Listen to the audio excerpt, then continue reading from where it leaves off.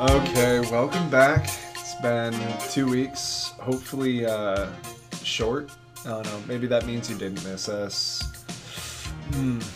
Yeah, we're like a distant pen pal that you forgot you had in high school. Plus, time is rapidly losing a lot of meaning for me. It's same, dude. Yeah, I just to draw back on the last episode, I'm feeling a lot like JT in Just in Time. I feel like everyone's stealing my hours, minutes, days, and I don't have enough to pay off the megalomaniac who has my mom hostage, who's the same age as me. But not in time. Not in time. So what are we covering today, Brett? Oh. We're kind of, I think we're kind of stepping out of our usual genres that we cover. Yeah. Normally like horror or video games. Mm-hmm. Or horror video games. Yes. But now we're kind of going into crime drama here. To Live and Die in L.A. It was in 1985. I'm going to call it a classic because I really liked it. Say that right out. Same, yeah. This is a lot like when you were like, hey man, I'm sure you've heard of LA Confidential, but have you seen LA Confidential? And I was like, no. You're like, we're going to change that. Yeah. And I gotta say, I'm a completely different human being than I was before I watched LA Confidential. That movie was fucking awesome. And you kind of awakened in me this kind of love for movies like LA Confidential and To Live and Die in LA. I like a good crime drama, man. Yeah. It's a nice kind of a fantasy where you can believe that the police are actually doing the right thing. Right. Except in this movie, which we'll get to that. Directed William Friedkin, 1985, stars William Peterson, which is probably, I think, his first movie. Yeah. He said that he had done absolutely jack shit before this. Didn't even have an agent. He didn't have an agent. He's just mostly doing stage plays. Yeah. John Pankow is his partner. And Willem those Dafoe. two, I think, are both from Chicago, right? I believe so. I believe they're both Chicago boys. Yeah. Willem Dafoe. Thanks, Windows. Willem Dafoe's in it. He plays the counterfeiter Rick Masters. They're trying to bring down. Where Willem Dafoe, he's obviously plays the villain, right? But he's not like a psychotic villain. He's a very cold, calculating. Mm-hmm. Very brilliant in a couple different ways. Like his business is very covert. It's pretty much untraceable. His money is, at least in this film's premise, it's pretty much undetectable. It's painstakingly rendered. Hand painted before it makes plates. He's like an artist, and he approaches his counterfeiting the same way he approaches doing a painting. Yeah, every stroke and every bill is, without a doubt, attention to detail. Yes. So Darlene Flugel plays a she's the parolee. Yeah, she's who supplies information to the Secret Service agents. So Richard Chance, played by William Peterson. He's out to get Rick Masters after the death of his partner, which this film Jimmy Hart, played by Mr. Green. Yeah, he has this movie has a lot of either what would become or what already were a lot of cop movie cliches. Yeah. Jimmy Hart, he had 3 days to retirement before he got capped. And 5 minutes, almost exactly, into this film, yes, you do hear, I'm getting too old for this shit. Mm-hmm. Really great opening, too. I mean, you mentioned the wonderful soundtrack by Wang Chung. Yeah, the entire thing. Yeah. And, they got to watch the movie before they wrote the soundtrack to it. And we actually got to watch an interview with them that was fairly recently done, them and William Peterson. But they had said that, when they released their album, the first side was literally just instrumentals made for the movie. And, they are really awesome. It is the essence of a cop film. It not only pulls you into the movie, it pulls you into, the city. Yeah. And the way it's shot. You can almost smell smog when you're listening to the music. Yeah, you're feel like you're being bathed in the sunset and you're looking out at the oil fields and all the palm trees and shit. Yeah, it's a good LA movie. The atmosphere yes, of LA, very important. It's super great. Which honestly, it has that kind of nitty gritty, almost noir feeling to it, which is a stark contrast to say like Combat Shock, or something of that nature, where we more or less kind of hang out in the dark side of LA. Yeah, we see the dark side, but we're with the good boys. Mm-hmm. So it's a pretty interesting setting. Yeah. What else? Well, a lot of things, honestly. Yeah. It's That's it. As far as picking counterfeiting instead of drugs in the middle of the 80s during the Reagan era is a huge thing to me, which stood out. And it's kind of funny, he makes a guest appearance as a painting. Yeah. Fuck. Just to remind you. It's not an 80s police precinct without a big old framed photo of Ronnie Reagan there. Of our dear leader, our creator of Reaganomics and trickle-down economics. Yeah, just say no. Which, again, is the biggest reason why I thought it was really strange that we saw, actually, like, I don't even recall any drug use in the film. Like, I'm trying to remember, did we see anyone use cocaine or anything like that? No one sparked a joint. There were never drugs found at any crime scene. It all has to do with counterfeiting. Yeah, we see maybe like some drug deals or something in the opening. They're showing like the counterfeit bills in circulation. Yeah, and just kind of showing you like how deep the roots of Rick Masters, played by Willem Dafoe's tendrils, are into the crime of LA, which is it's really cool. And when they actually unveil his character, they don't show you like him with his, like spectacles on, looking down at the money and, everything. He's painting a portrait. He's taking a different portrait off a wall, and then he just takes it outside and sets it on fire and just sits there and watches. Yeah. And he's just a very, very strange character. And, of course, if you haven't mysterious. seen it, yeah, very mysterious. It sets every tone going forward. It was this is a fantastic film, and something that I said right off the bat was, these shots, man, the cinematography here is just so fucking on point. It's ridiculous. The whole pace, and it really moves. Yeah, everything is deliberate. There was never a moment where I was like, did we really need this shot? Like, was this whole scene even necessary? Everything has a feeling of necessity in it, and it just, like you said, it flows so well. Really stylish opening, title cards and everything. After the I think it must have been part of the opening that they reshot, where it's like Richard Chance and Jimmy Hart as Secret Service agents taking down like a suicide bomber. Yeah, and like you kind of get the idea that Richard Chance is really good at his job because he just gets one tell. He sees one little clue when he gets off of break, sees that plate left by a door, and then he's messaging Hart and says like, "Oh, we got a fucking, what is it? A clipper or something like that." Yeah. It's something along those lines, and he just books it, knows right where he's going.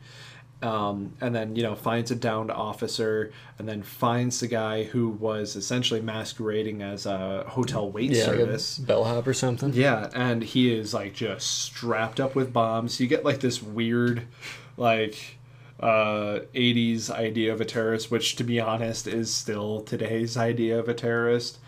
And, Hart just like fucking Mel Gibson's his way up the building and yanks the bomber down by the ankle. He does the Mortal Kombat 4 ending. Yeah, he does. And he falls off the building. He's like, yabba-dabba-da! He's like, this isn't brutality, it's a fatality. Yeah. And then stomps on the walkie-talkie and goes, fucking, what was that, Jarek? Yeah. God damn it. But yeah, he turns into, like 63 rib cages and 102 femurs, and then the rains down upon the streets of LA. Yeah, Hart comes up and of course gives us the famous line, "I'm getting too old for this shit." And I'm not really too positive if that's probably not the first time that anyone heard that in film. But like you said, that's another discussion for another time. Yeah, the whole genre, while it has a lot in there, it's kind of hard. Like everyone's pointing fingers to themselves, like I did it first. It's a either way. It's a tried and true. Yeah. It's kind of a simple story, but it's told super effectively. Yeah. It really kind of shows you too. If we went back to like the 70s and looked at like your generic sexploitation cop detective movie versus say To Live and Die in L.A., two completely different genres by that point. Insane how much changed inside of say 12 to 13 years. This should really be like the Paramount or say like Paragon of what cop movies should aspire to be, where it's kind of funny that the two main actors after the death of Jimmy Hart, so Vukovich, those two ended up going and being in like CSI, Law and Order, and everything like that after that. And you had brought this up too, that for some reason William Peterson, his career didn't like explode after this. Yeah, I really feel like it should have. He was in a Michael Mann movie. It's funny because this movie it came out kind of not long after Miami Vice. Yeah, which actually the Deborah Fuhr, I think that's how you say her last name. Like Flugel? Fuhrer? It's Flugel. Flugel? Yeah, I'll show you. Okay. Darlene Flugel. Darlene Flugel. Yeah, she, this Deborah Fuhr who played as Bianca there's Torres. Deborah Fuhr. Yeah, it's kind of very similar names. Yeah, it kind of really is. But she... Two different characters. She was in Miami Vice. So yeah, that was directed by Michael Mann. William Peterson appeared in Michael Mann's 1988 film Manhunter, based off the Red Dragon novel. Yeah. And so obviously crime and true crime is such like a muddled and confusing mess of fans and podcasts, movies, shows. See, okay. When I was looking up stuff about To Live and Die in L.A., that's the name of... To Live and Die in L.A. podcast. Yeah, that's a podcast. Yeah. And I was like, it's not what I'm looking for right now, buddy. Yeah, exactly. Like if I'm sure it's fine. I only heard people saying good things about it on Twitter. Yeah, like if you wanted to read the entire synopsis and get all the information from IMDb on To Live and Die in LA, you should actually type in To Live and Die in LA 1985. Yeah. The name of this episode. So, really, kind of the bigger things that we wanted to point out, for one thing, the two protagonists, Mr. William Peterson and then that'd be John Pankow, they don't play your bulletproof badass that, nearly escapes death on numerous occasions. In fact, you pointed this out when we saw the first death in the movie. There's like almost no time spent on showing you that this guy dies. Yeah. This certain character towards the beginning. Nobody's mourned. It's totally unceremonious. We don't have like a cop funeral. There's nothing like that. He is shot and just obliterated. Like, it's like a few levels under the Murphy death scene in RoboCop. Yeah, or towards the end of Departed. Yeah. Yeah, or the very end of Departed. We'll get to that. People just die, man, and that's just it. It does not want to be Hollywood about this. It literally shows you that these two people are, or at least one of them, and the other one's kind of along for the ride. Yeah, are willing to do whatever it needs to be. I suppose done. It's a cliche, but Richard Chance and Vukovich are kind of mismatched partners, which is probably the way they should be, right? Yep. Richard Chance he's more of he's a thrill seeker. Oh yeah, he's a base jumper. Yeah, you probably weren't paying too much attention, but when they're staking out Waxman's office. Yep. He's talking with Vukovich about base jumping. He's like, So once you get over that first fear, you Yeah. can do anything. Yeah. And I feel like that applies to a lot of things in life. Yeah, including having your balls in your throat Yeah. on numerous occasions, which is kind of funny because anytime that I'm on a one-lane highway and I see a semi coming, I get that feeling. And apparently John Pankow definitely felt that feeling. Later in the film, there is just this insane car chase. It is fucking phenomenal. Like, I was actually edge of my seat for a cop movie car chase. Dude. I didn't see myself being that kind of guy, but here we are. And I guess William Peterson actually was able to say in the interview that we watched after the film, he did at least most, if not all, of the driving. William Friedkin directed The French Connection in '71, and at that time, that had a very good, like, very real car chase. Yeah. It was actually Gene Hackman driving the car. He said he didn't want to do it again, though, because he was actually driving in, like, real streets. Like, they didn't close down. Terrifying. Like, that would be very illegal today, I'm sure. Maybe it was yeah. probably illegal then, honestly. Yeah, and then, I mean, by this movie, we had permits, we had people closing things down. A lot of big stuntman work involved, very choreographed. Yes. Professional work. That particular scene that takes place on a freeway in LA, Friedkin was actually able to close down the freeway 2 different weekends in, like, the middle of summer, and then hired, what was it, 200 stuntmen? Something like that, yeah. 200 stuntmen to essentially fill the highway with cars, trucks, semis, everything and anything in between. And the way it's shot, it's so perfect, and you just have this very real feeling of, holy fuck, they're going to hit someone going head on, going at least 60 miles an hour. It's terrifying. Let's come back to that. Mm-hmm. So a lot of the whole a lot of this movie is Richard Chance. He tells Vukovich when they get partnered up, he's like, "I'm gonna take down Masters. I don't give a shit how I do it." Yep. And you find out just exactly what he means by that. Like, what he's willing to do, the lengths that he's willing to go.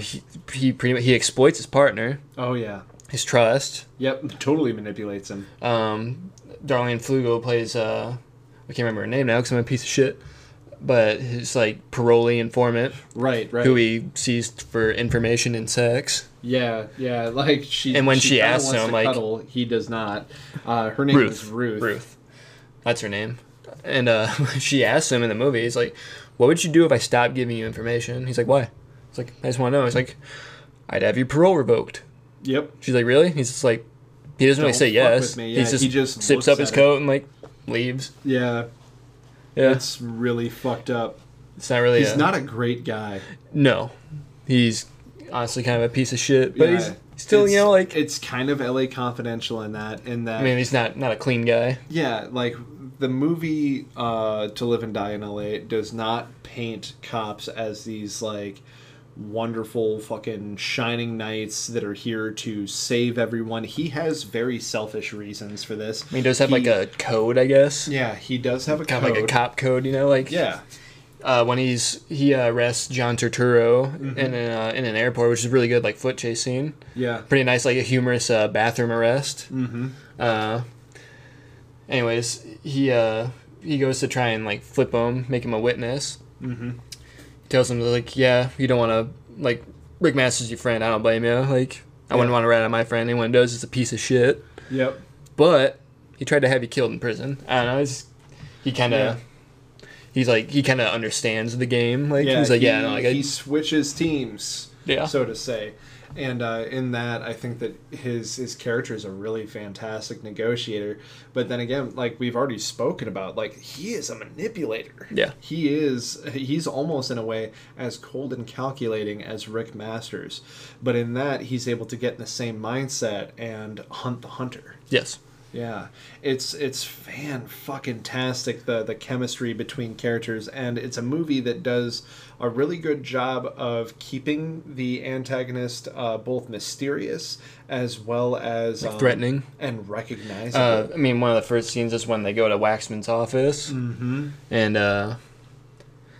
Masters is there, because he accused there was money that didn't get delivered Yeah. before A large amount. his mule got arrested. Yeah. There was a big amount that didn't get delivered.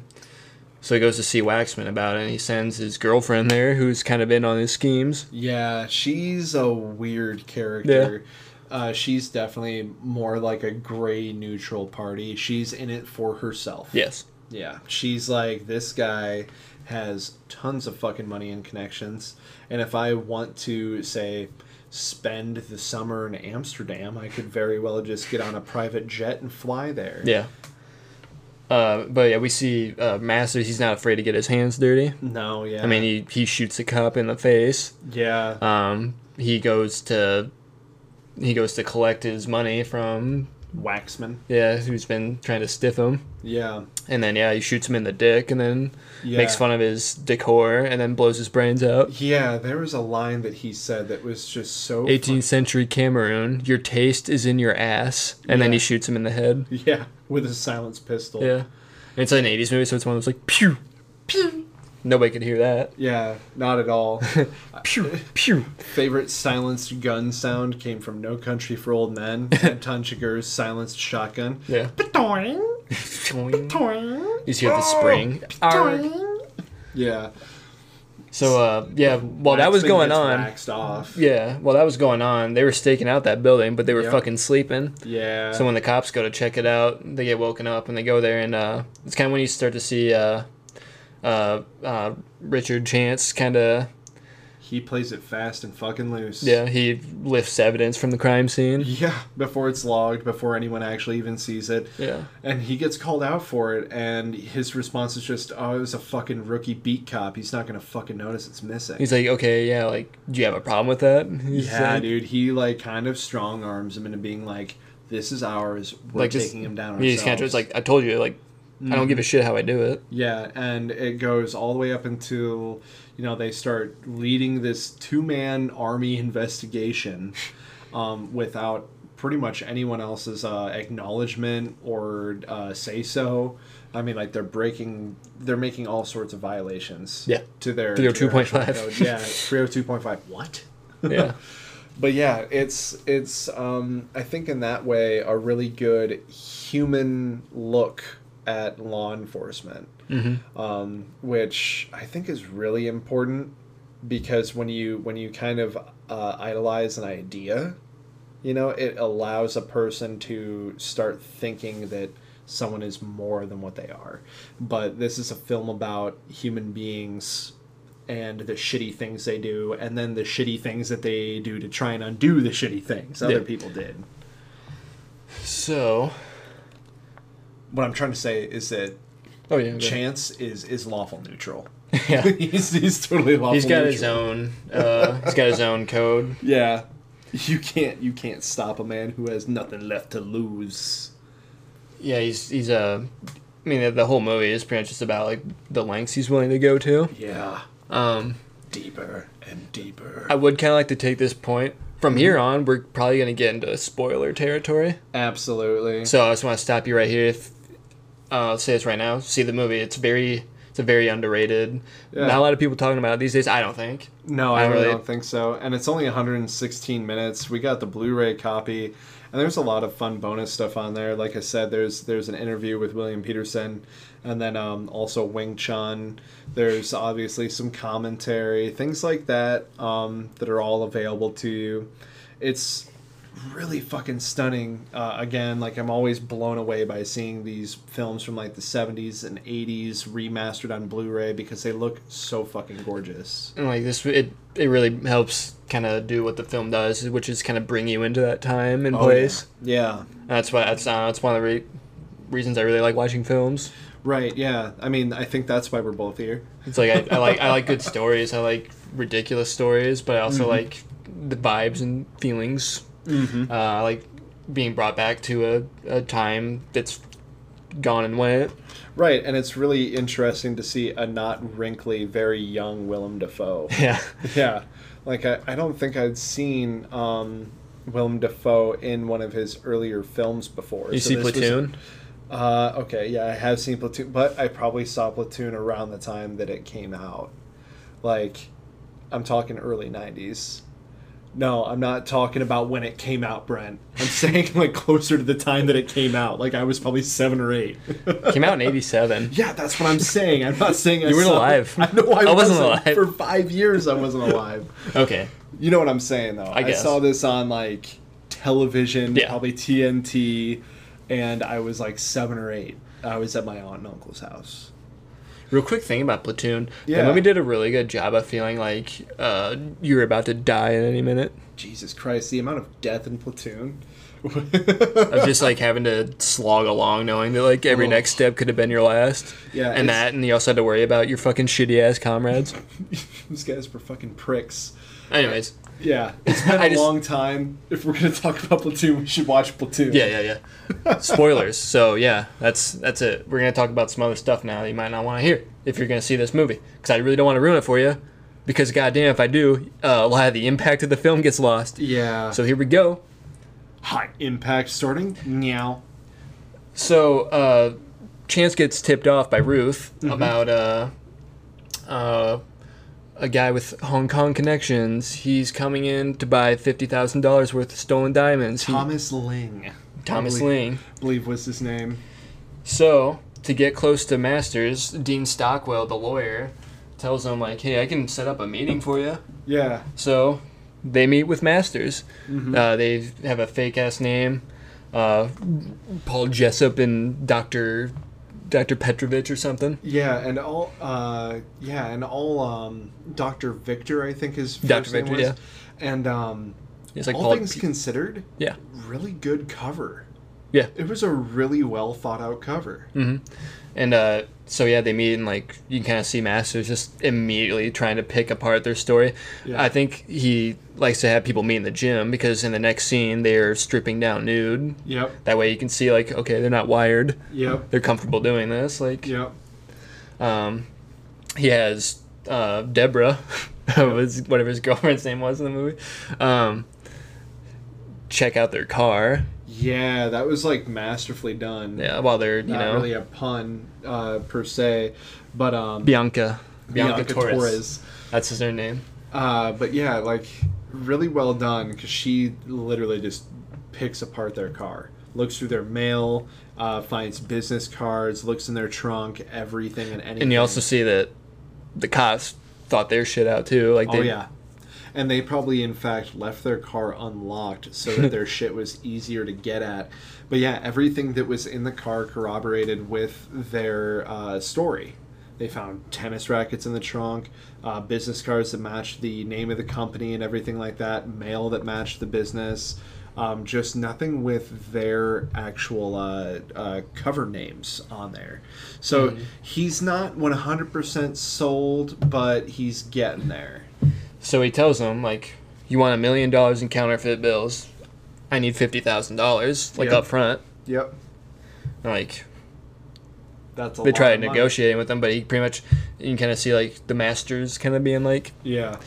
he's like, well, like, you'll know I never screw anybody out of the front money. Yep. And if you don't pay this money, I know you're not fucking serious. Yep. And he just pretty much leaves it at that. He really commands the whole negotiation, Oh, which yeah. really he really has, like, the upper hand a lot of the time. Oh, yeah, yeah. And then, in Well, order to he's get... got the product. If you want the product, you pay the price. So, I think he intentionally keeps that high because there's later on where they're trying to talk to their captain about getting money. Oh, yeah. Yeah. They're like, no, nothing over 10,000. Yeah.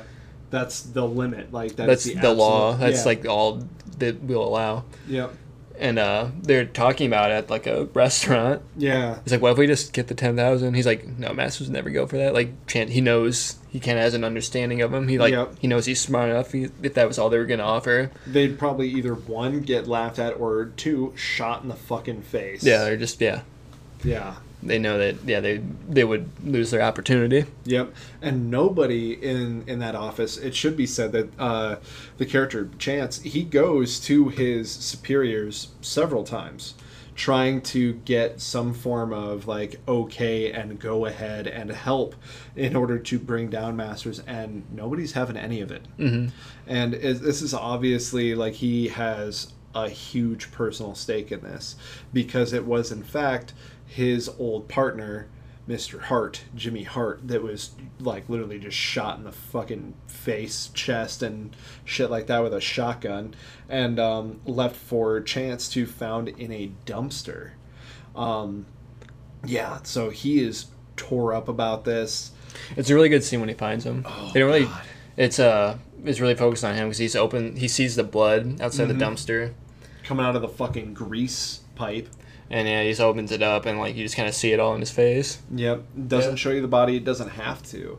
That's the thing. And it just keeps moving right after that. Yeah, like that's the thing about this movie is that yes, there are shocking things, shocking scenes that happen, but overall it doesn't dwell on them, and it's never like this is here so that we get a fucking big shocked face. Mm-hmm. You know, it would almost take away from the film if they showed the body of Jimmy Hart in the dumpster when, you know, like we Like you get hear the so flies, much. you see his face, and he just kind of looks, kind of like 1,000-yard stare, and just Yeah. kind of walks off. Yeah, and I think that did a fucking huge number for the film. So yeah, so they're kind of left with like, okay, we need to get this money. Yes. So they call on Ruth. He's like, okay, tell me about this pickup. Yep. So they go, they meet up with Thomas Ling, Yep. Over at the Amtrak station, I believe it was. and they they abduct him. Yeah. They drive off real quick, but you see there's two people chasing after him. Yeah. So yeah, that's when we start getting our car chase. It's kind of in two parts, you know. Yeah, it's insane because it's probably like a good, maybe 15, 20 minutes. It seems that way, but it's probably shorter. Yeah, and because like the anxiety you feel during this is just so overwhelming in a really good, entertaining way. Yeah. Yes. So They pull up. They get to an underpass and Yes. take Ling out. They try busting open his briefcase. He finally does, and there's just a fucking phone book in there. yeah, which is pretty funny. But he's not convinced, so he tells him to yank his shirt off and his pants, right down to the hog. Yep. And, Right down to the hog. yeah, he finds the money they had strapped to him. So yeah, they're like, all right, we got it. But as they're getting the money, these guys come up who were chasing him and start popping shots at him. With like high-powered assault rifles. Yeah, they got like M16s. Yeah. And they blast Yang right in the back. Ling right in the back, sorry.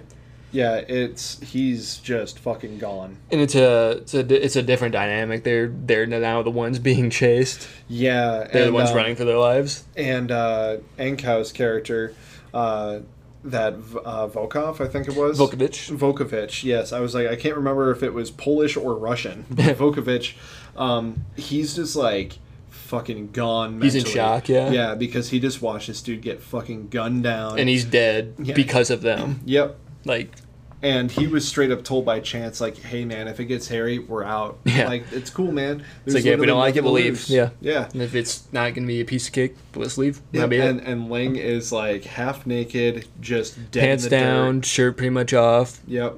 Dead bullet in the his fucking back, dirt. face down. Yeah. And now they have $50,000 in hot cash. And now they're being chased by two other vehicles. And then there's also, It's one, like... and they think they lose him. Yeah. And After then they go on to, like, the sluice track, and yeah.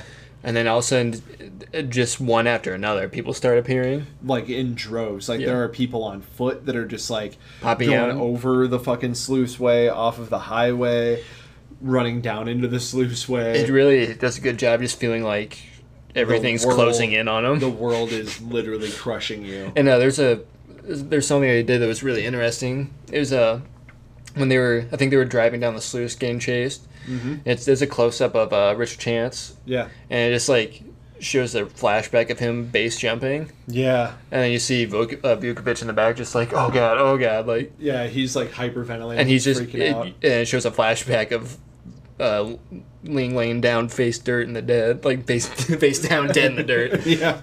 It's kind of showing you like he's Where his mind is versus where his mind is. he's living the rush, Yep. and he's just like thinking about the repercussions of what's going on. Yeah. He's chasing the high, Yep.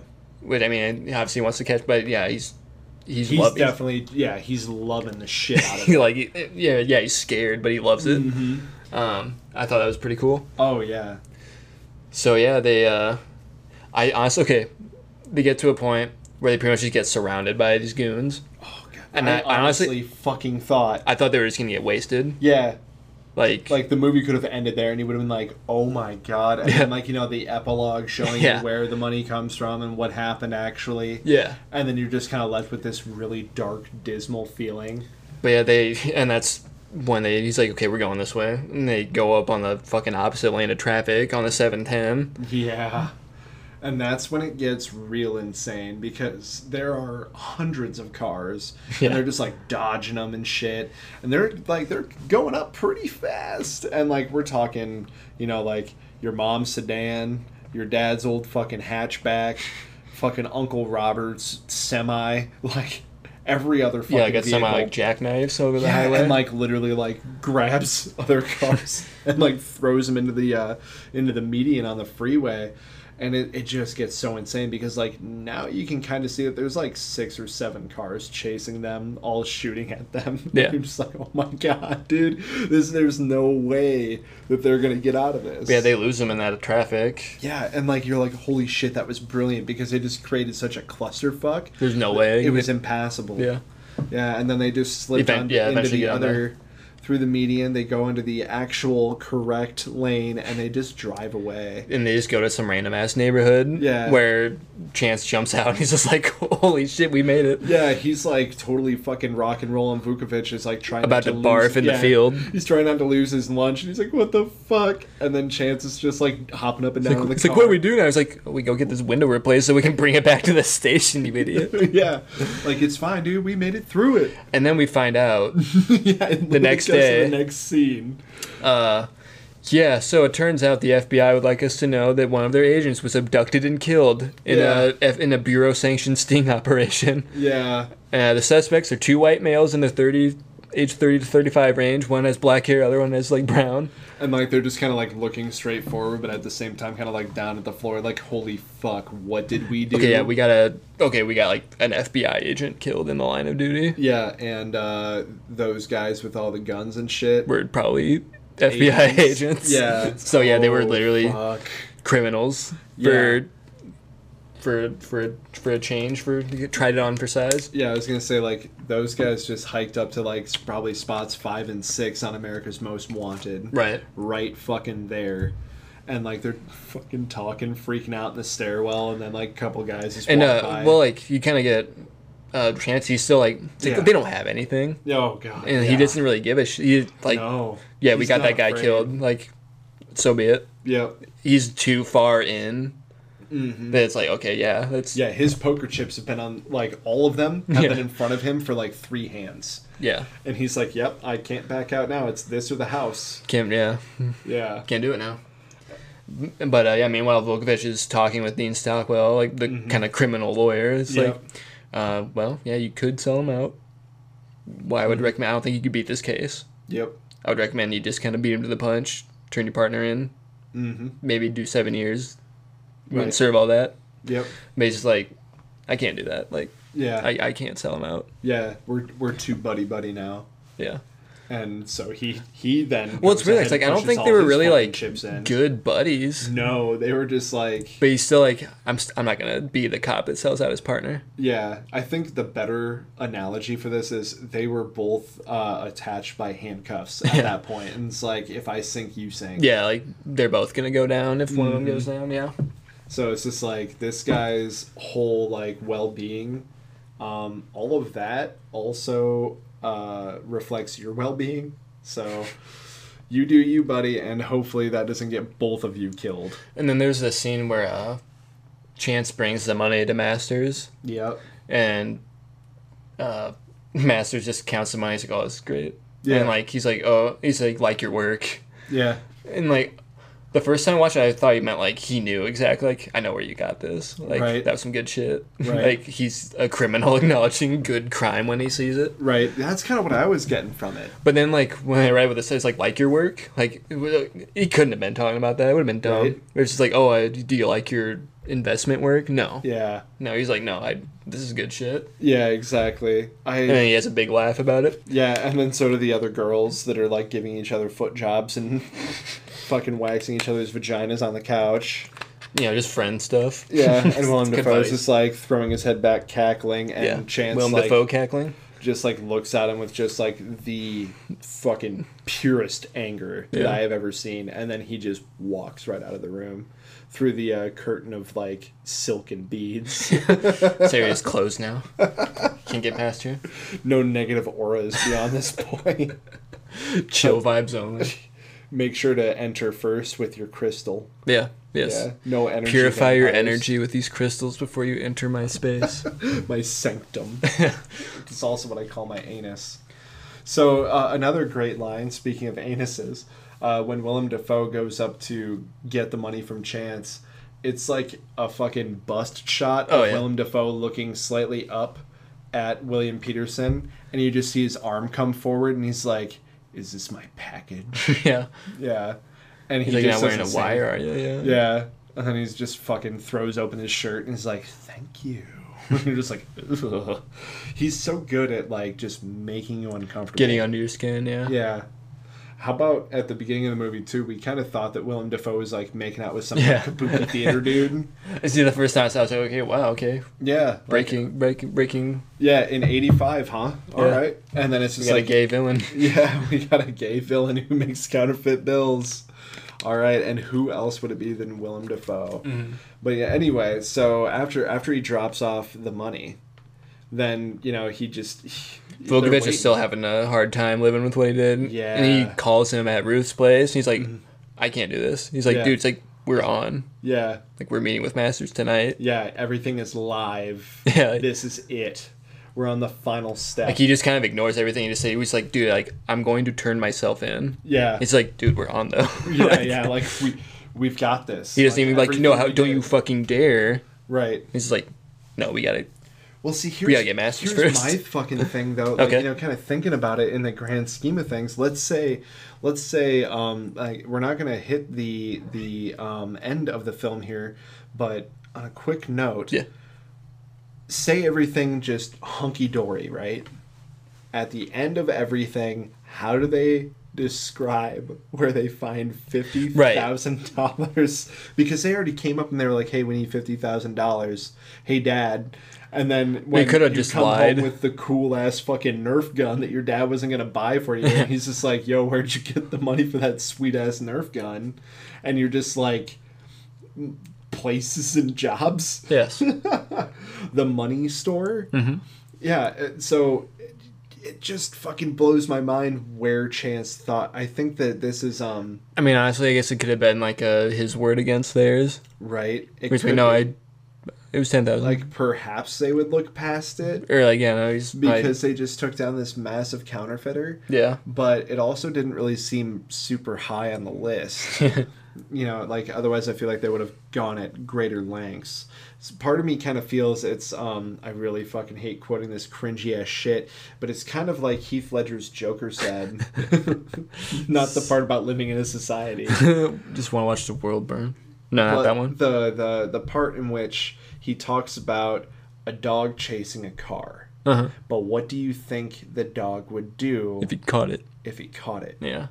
So I don't think that he was necessarily thinking. He wasn't about- thinking that far ahead. No, he was literally like, "This is it. I'm gonna catch the fucking car." And he's got his jaws wide open. The tires are still spinning, and that motherfucker bites on. Yeah. So what happens when they actually peg him? When they go in? So And they go give him in. the cash and everything. They go to collect their funny money. Mm-hmm. They get patted down by Master's goon. Yeah, dude, that goon is like unstoppable. That man lives for probably nothing but Boilermakers, just Black Velvet and Budweiser. Like that's what that man was made out of. You know, they kind of have a little like standoff. He's patting down Vukovic. And then when he goes to Chance, he's like, no, you're not fucking touch me. Mm-hmm. And then eventually, like, Master's like, yeah, it's fine. Get him up here. Yeah. No. So they go there. They show him the rest of the money. Mm-hmm. He's like, you're not fucking touching that. We went through shit to get this. You show Yeah. us the money. Yep. Then you can put your hands on that. Mm-hmm. It's like, very well. Yep. Gives him the locker key. Yep. Goes and opens it. Sets the bag out. Takes the money out. Counts some of it, Yep. Feels it. Gets like the texture. Yeah. He's Goes like, through the motions. he's like, "Are we good?" He's like, "Oh, you're beautiful," which is Yeah. what Masters said to him when he brought him the front money. Yep. So, and then It's like he probably was like sitting in the mirror with his 38 special, and he's just like, "You're beautiful," just like practicing Yeah. what he's gonna fucking say to him. And so yeah, he kind of signals to Vukovic, and then kind of guns after Masters and pins him against the wall. Mm-hmm. Vukovic opens up like a hidden compartment of the briefcase, feeling like guns, handcuffs, everything they needed to make the Yeah. arrest. And he points the gun at his goon. It's Mm-hmm. like, put your hands on top of the fucking locker, Yeah. Does that. He's like, all right, cuff this guy. Yep. So he sends Vukovic to go cuff him. The goon pulls a fucking shotgun out. Yeah. Points from it. where? It was in the locker, I think. Oh, okay. Yeah. Pulls it out, and he's like, knocks the gun out. And then Rick turns to shoots him, but also the goon shoots and just fucking brains Chance right in the face. Yeah, dude. And it My happens in a fucking face. instant. Yeah. Yeah, I was like, oh. Just going right back to Jimmy Hart, which is exactly how he ended up dying. That goon specifically, and shotguns. Yeah. And trying to take down Rick Masters alone. Like not really any. Like he had sanction to go, but like he was like going through trash and shit. He was just poking was- around. yeah, He did not. I don't think he realized what he was getting into. Yeah, I mean Rick Masters straight up tells him right before he finally kills him, wrong place, wrong time there, pal. Yeah. But so it's kind of nice. Weird way to put it, but it's kind of nice how Chance in a way ends up meeting the same end his partner did. Yeah. And like he put all the fucking chips in, like I said, and that was the time that the fucking house just pulls out a royal flush, and that motherfucker just had 2 10s. 2 10s. He was fucking gone. Yeah. And it's kind of funny because Vukovic is like trying to fucking Yeah. It's wake like, him don't up. do this to me, man. Like, Yeah, trying to wake him up. Goon's dead. Masters fled, Yep. and he kind of just Robin laid an egg. pulls himself together, and like goes to where he knows he's gonna be, which is he knows where he found earlier in the movie where they were likely printing money Yeah, that big ass warehouse with the Chinese symbol on it. Yeah. And it's on fire. Just in a fucking giant blaze. He goes in there, sees Masters just sitting on the floor, and he asks him, he's like, Yep. "Why didn't you take the deal?" Yep. The lawyer was like, "They didn't want to turn in your friend, huh?" Yep. Which leads me like, Masters knew. Yeah. He saw through him right away. Oh yeah. Oh yes. But like, you don't really know his motivation for like seeing it through. It's I think was just, honestly like, Curious to see how far he was gonna go. right. Like, did he want to be Curious- stopped? Yep, curious and thought, I could probably get these guys offed. Like he probably knew that they would have to go through other means in order to get the cash, for one, because he probably had inside intel that the most they would front was 10,000, which I believe you had also said while we were watching. It was like the reason why that front money is so large is probably a way to suss out like those kinds of things. But if they were like, "Hey, we can do 10,000," yeah. he'd have been like, "Get the fuck out of here." Yep. Like, so that probably would have been the tell right there. So, Like he was. I think Masters is familiar with the law and the way police operate. with the way, like, how successful that guy was, how long he'd probably been doing it, because this dude was, like, literally mixing the color for the bills by hand, and he was printing the money himself. He did not have an operation of people. He had a goon. Forged serial numbers. Yep, and just Yeah. like he knew everything, and so it's probably easy to understand that his lawyer was definitely on retainer and paid very well, probably in real money, and so he probably knew everything that was being communicated to that lawyer. It's pretty much just talking straight to Masters. But Vukovic, so he confronts Masters in this burning counterfeit place. Yeah. Yeah, this giant barn full of fake money, which obviously paint and inks incredibly flammable, and so is paper. So this thing is like a fucking volcano. Yeah. You walked into a furnace.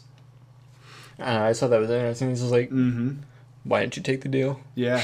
Like, Yeah. he's like, he knew it was coming. He's just kind of said he was just waiting for him to show up. Mm-hmm. Yeah. So, yeah. Yeah, so like Vukovich ends up trying to Like arrest him, yeah, beat him like, up. He didn't really know what he was doing until he got his ass beat up. Yeah, the dog caught the car, Yeah. but the tire was still moving. Yeah. And so he gets the shit kicked out of him. We think that he's actually like beaten going to death. die. Yeah. He looks like he's beaten to death because he gets hit a few times, Okay. like probably about a dozen times with this giant board. And then Mass just grabs a bunch of like shredded paper to put on top of him to make sure he burns easier. yeah, He's about to light him up, but then Vukovich just snaps out of it finally and just blasts him. yeah. And then Mass just ends up burning himself, like just engulfed Yeah, instantly. because after he gets head to shot, toe. he drops the fucking wad of paper or whatever. Or no, he had It was like a lit piece of counterfeit paper, bill Yeah. sheet. and then he drops it, and there was just shit all over the floor, and he just fucking lights up like a Christmas tree. Yeah. And we have a really good stunt scene there where like this man is literally on fire, just burning for a while. Yeah. Among all of this other fire, like, While I can't Vukovich imagine. empties the chambers into him. Yeah. And so like once we see him fall down and we know that he is dead without a doubt, we end up I think the movie would end right there. yeah, you'd think it would, but there is still a bit Just more. gotta wrap some things up. Yeah, so we get to see what his girlfriend Bianca is up to with I believe it's with the lawyer, correct? Yeah, he was there. He was probably just going through incriminating stuff. Yeah, just doing like Dean Stockwell things, Yeah. just looking inquisitive. Find their homemade porn. Yeah, Their art films. He was watching their homemade porn and was just like, I thought he painted 2 large portraits of you. Mm-hmm. Be worth a lot of money. Like, probably insinuating, I would buy them off of you. Yeah. Look at your boobs. And she just kind of doesn't really say anything other than like, oh, he probably burned them because he liked burning things. And so it was kind of like, perhaps that was always his plan, was there was maybe a cap or a point in which he was just going to get to and then burn everything. Yeah. And then you can't pin anything on him. Because when it comes down to it, the counterfeit money was so good, it couldn't really be traced. Other than, like, you could erase it. You know what I mean? But otherwise, if it was burned up, there's no evidence. Yeah, like no money, no evidence. Like Yeah. So he's essentially going to probably get off scot-free. So Bianca ends up just like grabbing a couple things, gets into the fucking Knight Rider car, and drives away with the girl that she was in a few scenes with that didn't say a goddamn thing. all the she did whole was just movie. like smirk at her. Yeah, raised eyebrows, smirk, foot job. Like I'm assuming they're like lovers. Right. And then they just drive away. Yeah, get away. Yeah, so then we have a fade in to Vukovich, who has now taken on almost the complete persona and look of Chance. Takes after Chance now. Mm-hmm. Like Yeah, like it's probably like the my partner died aesthetic, you know? like he's got the bruising and beat up like cuts on the face and lip. wide open button shirt. Wearing the like shades. and then a V-neck and some fucking fucked up jeans. Yeah. And he goes over to Ruth's. Ruth's house and is just like, you need to let me in. I was Chance's partner. He's like, yeah, did you know he died? Yeah. He's like, you're the one that set us up, weren't you? Yep. Like, you knew that guy was FBI. Yep. Thinking that she could just flick him off the finger. Yeah. He's like, well, you're not. It's like, you really shouldn't lie to me because you work for me now. Like, Yep. It's a bad start to our relationship. And then Yeah. it's a weird cut to her, like, remembering her and Chance, like, fucking. Yeah. And it's kind of like, is this, like, her thinking that this is what's in store for her with Vukovich? Or is this... It's kind of a, I don't know, it's supposed to be open for interpretation or Yeah, what. like, is it that, or is this maybe, like, a comeuppance? You know, who knows? Who really knows, like, her whole thing, other than, like, I just don't want to go to prison/jail. There's also earlier in the movie when she was like like the morning after they banged Yep. Chance. She's like, if you really had any balls, you'd jump off that bridge. And looking out her window. In that final shot, it was like her in the lower right. Yep.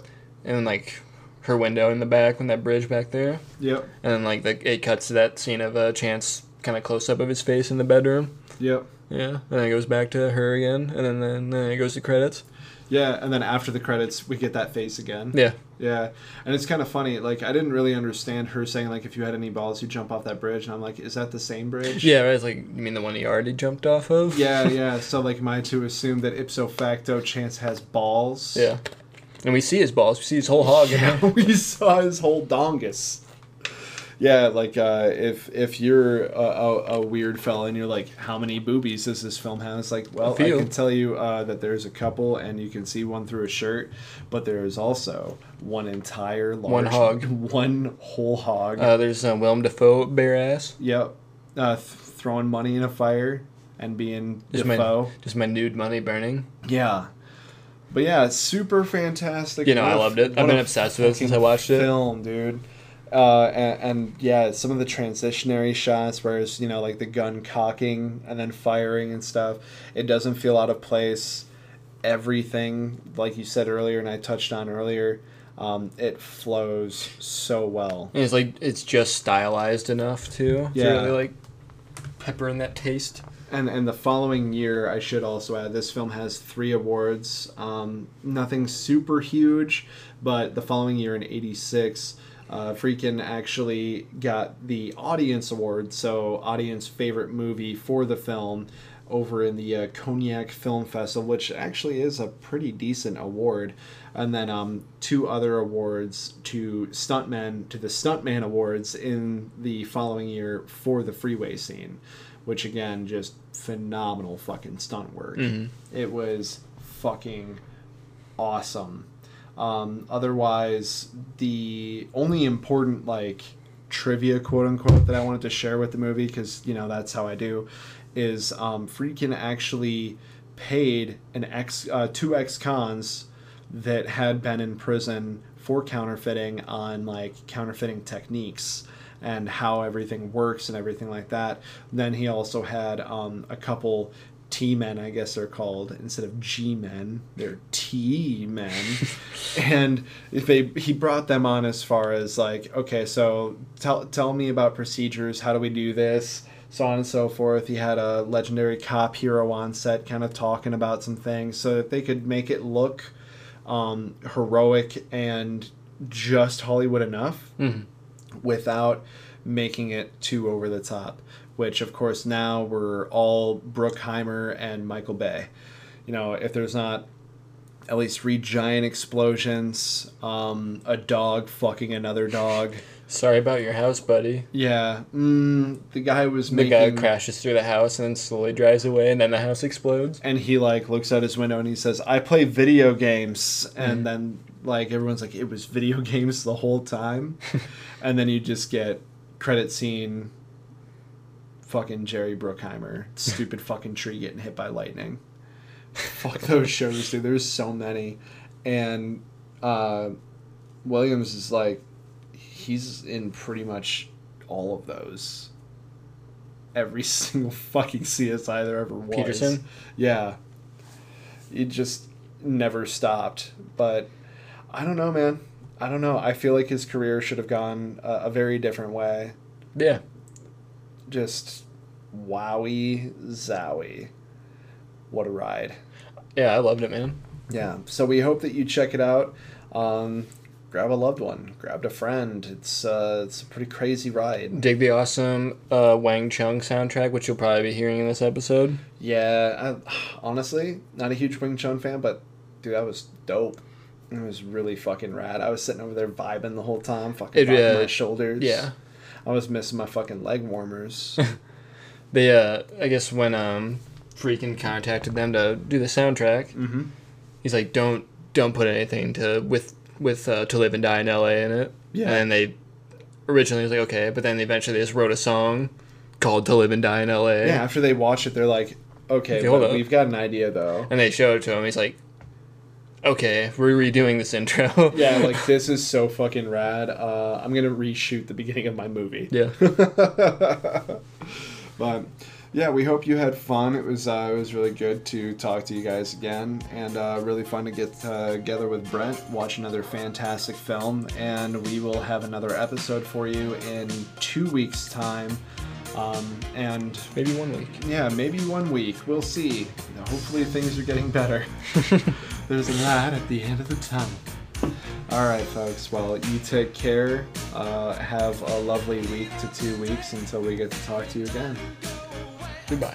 Bye-bye.